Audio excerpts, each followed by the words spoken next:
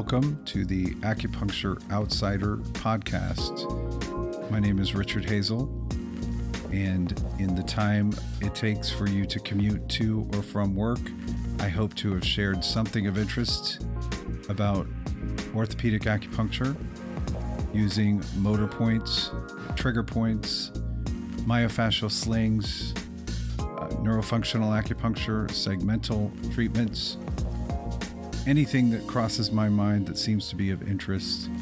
I hope you'll enjoy it.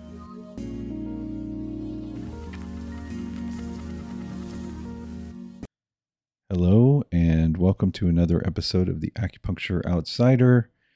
This is Richard Hazel, and today I want to talk a little bit about a new patient that got me thinking about another topic, which is reciprocal inhibition. So my 90-something-year-old drop foot patient is a new patient of mine. Apparently he had sciatica about a year ago, left him with a drop foot. He recovered from the sciatica via physical therapy.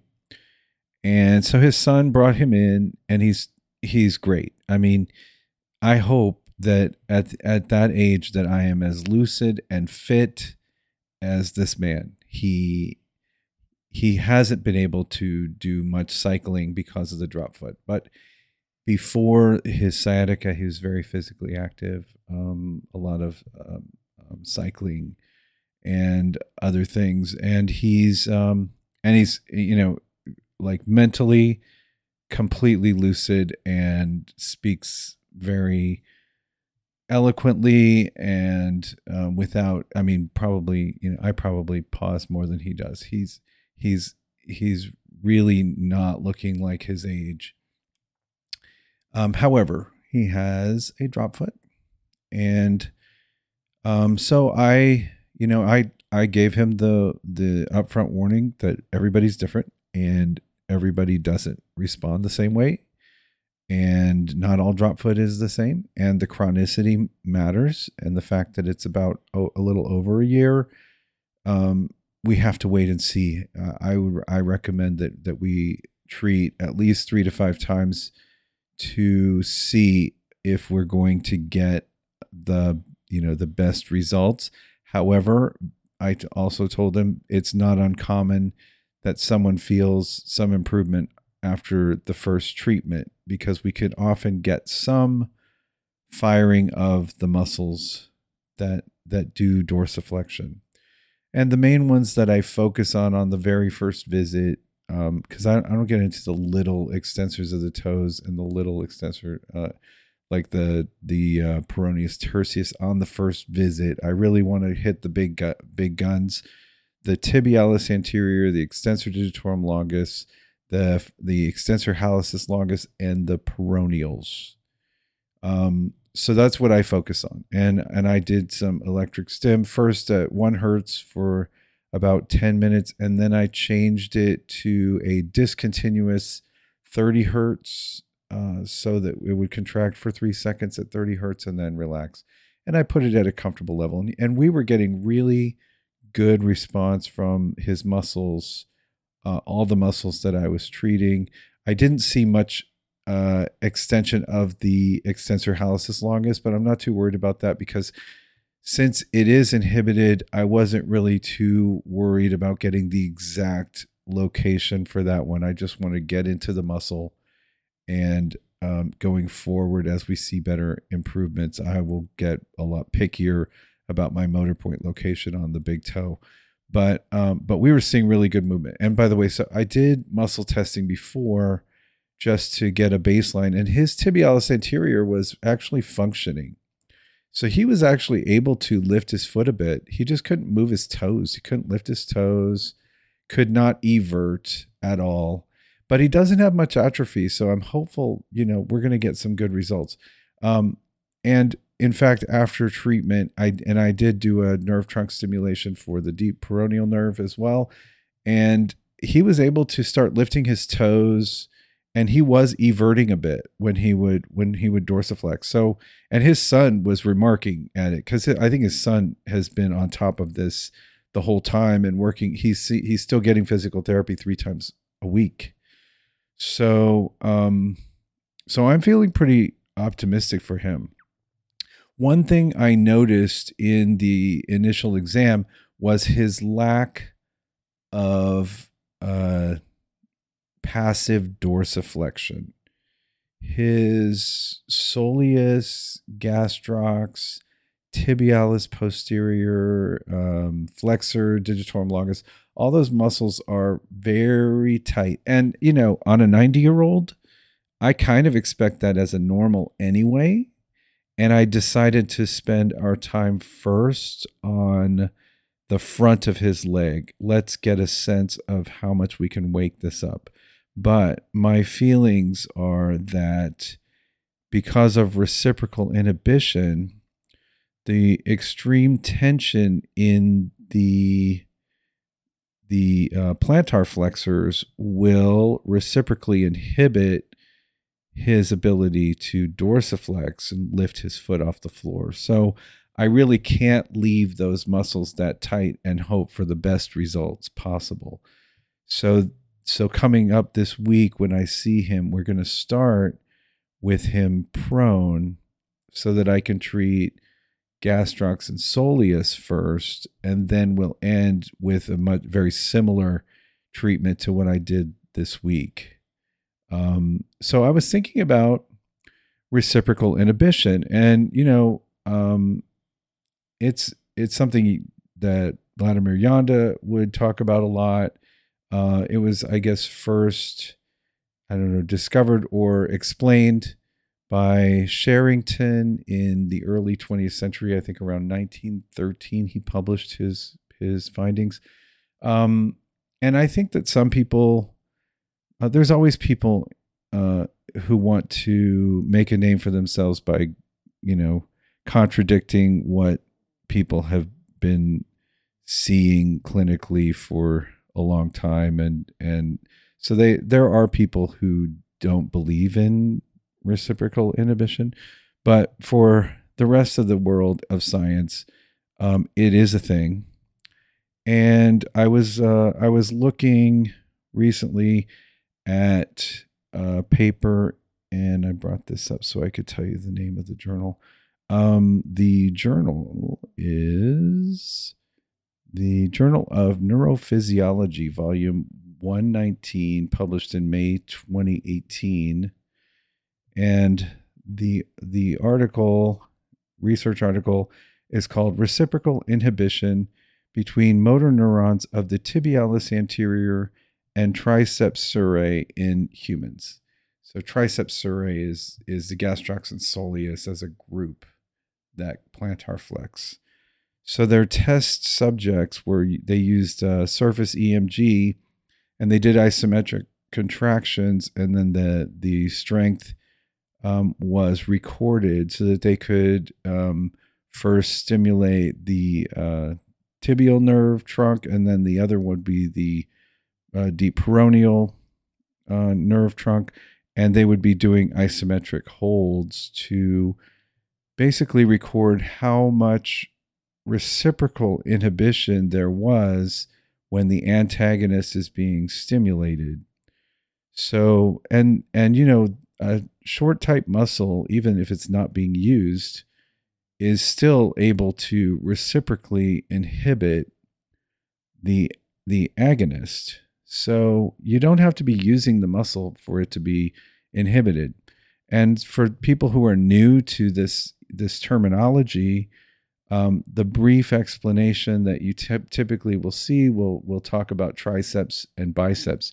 So the body, the spinal segment, can inhibit the antagonist group so that it will relax. So basically, when you use your biceps to lift something or do a curl at the gym, the triceps need to completely shut off and relax and stretch. So that's reciprocal inhibition, and it's done at the spinal segment via motor neurons. And there's feedback from the muscle spindles of the muscle that's engaging. So what you'll see in treating muscle imbalances is that you have a situation where maybe someone's having knee pain and you suspect the quads are too short and tight, and maybe they've even had surgery and there's inhibition in the quads, so they can't fire as well. And you find that part of that inhibition is being caused by the tight hamstrings. They don't even need to be engaged. Just being short and tight, the signaling from muscle spindles goes to the spinal segment and tells it to shut off the quads because the hamstrings are short, so the body reads that as being engaged. So then naturally the quads need to relax and stretch. But that's not really I mean, that's not necessarily what the person is trying to do. The person is trying to use the quads, and the tight hamstrings are telling the spinal segment to shut off the quads because they need to relax. But you're saying, no, I'm trying to actually go up the stairs and use my quads. So there's an inhibition of the quads due to the tension being read by muscle spindles in the hamstrings. So we need to release the tension on the hamstrings so that the quads fire properly and you don't overuse certain muscles, which will lead to pain. Okay, so the same thing happens with the drop foot, I believe. We need to address, because if the drop foot, it's weak on extension of the ankle. It's weak on lifting the foot, dorsiflexion, extension. Those functions are being weakened, not just by nerve damage. And I'm not saying he doesn't have it. He does. His deep peroneal nerve is definitely damaged by that sciatica flare. However, there is very likely also reciprocal inhibition by the triceps surae muscles.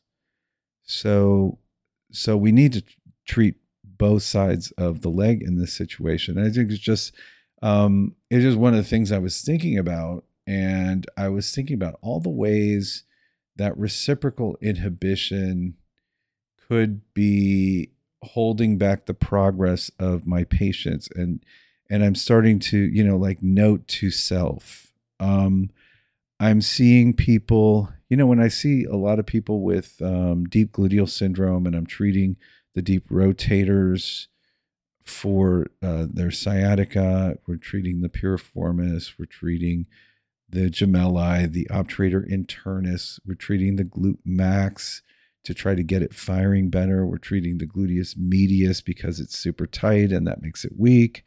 We want all of these muscles to be able to stabilize the SI joint, the hamstrings, sometimes even adductor magnus gets involved. All of these muscles need to help stabilize the SI joint. And the underlying weakness, the reason that these muscles have overworked, is usually that the gluteus maximus is inhibited. And that's a completely different podcast to talk about gluteal amnesia or muscles, the glutes that always shut off. But, I'm thinking like note to self, when you're in the phase that the patient is now out of pain and they're working on gluteal activation, hopefully with somebody like a physical or physiotherapist, then I can help them more by treating a lot of the tension from the hip flexors. I always think about psoas, and usually for deep gluteal syndrome, the psoas is going to get treated because I also am considering, even like with regular sciatica, that there's some spinal component here, L5S1 compression. Let's consider, or even L4-5 could tighten some of these muscles in the pelvis. So I want to decrease any excess lumbar lordosis. We want normal lumbar lordosis. We don't want excess lumbar lordosis. And part of that can come from the psoas being tight. So I will almost always treat the psoas for somebody with sciatica or lumbar issue, any kind of anything that looks like a lumbar disc compressions, whatever the diagnosis is, treating the psoas is just going to be functionally helpful for taking pressure off of those discs and nerve roots. But then I don't think I always think of it as like, should I, be treating all of the hip flexors? So I will, on someone with deep gluteal syndrome, I will be treating the TFL and the gluteus minimus because they can put internal rotation on the hip, and I don't want the antagonist external rotators to fight against internal rotation. So that would always get treated by me for someone with a sciatica.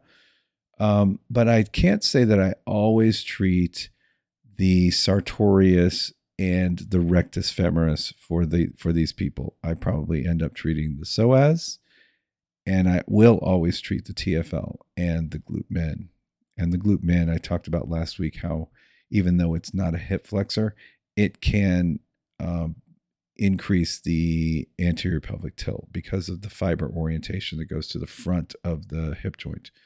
And then that said, if I'm treating the psoas, I'm probably also relaxing the iliacus, which can also increase the anterior pelvic tilt. So I'm getting a lot of that just by thinking about the lumbar lordosis and the external rotators, and of course the psoas will shut off the glute max. So I'm thinking about that. But now I'm like going through my head and thinking, maybe I need to really think a lot more about something like rectus femoris, because we know when you do we do a length test for the quads, very often you'll see the person's hip come up off the table a bit because of tension in the quad. So just kind of going through in my head, it's not like I've been unsuccessful with patients. In fact, I would say I have a very high success rate for sciatica, but we can always improve, right? We can always improve our treatment. So I'm just starting to kind of think about more about how can I consider reciprocal inhibition and treatment of it to improve the results for my patients. And so one of the things I guess I'm thinking about this week is things like the rectus femoris for these sciatica patients. And then also for the drop foot, I usually end up having to treat the soleus and gastrocs anyway for the same reason. I see that the ankle mobility is not good, but I think it's worth considering more for drop foot. That reciprocal inhibition could be at least some percentage of the inhibition of those muscles on being able to extend the ankle or dorsiflex. So that's what I'm thinking about. That's what I'm doing this week. And of course, if I have great results with this new 90-something-year-old patient, then I will report back about what we saw and how many visits, etc. I'm hopeful. I think he's going to end up doing really, really well. So that is, I think, enough for this week. Just putting it out there that, reciprocal inhibition is real. And if there's something you've been struggling with a patient, maybe start considering the antagonists that could be inhibiting their strength. You might see that on people whose gluteus medius is not firing, and they're doing all their clamshell exercises, they're doing their bands, they're bridging, etc. Maybe consider looking into how short and tight their adductors are, because even though they're not having groin pain or they're not having symptoms from tight adductors, just the shortening of those muscles could be sending signals to the spinal segment via those muscle spindles in the adductors. It could just be sending white noise, to the spinal segment, telling it to shut off abductors. So it's worth considering if you've been struggling with somebody who can't activate certain muscles. Think about the antagonists that could just be sitting there doing nothing and sending inhibitory signals to the spinal segment and telling it to shut off. Okay, so that's it for this week. Hope you have a good week. Talk to you soon.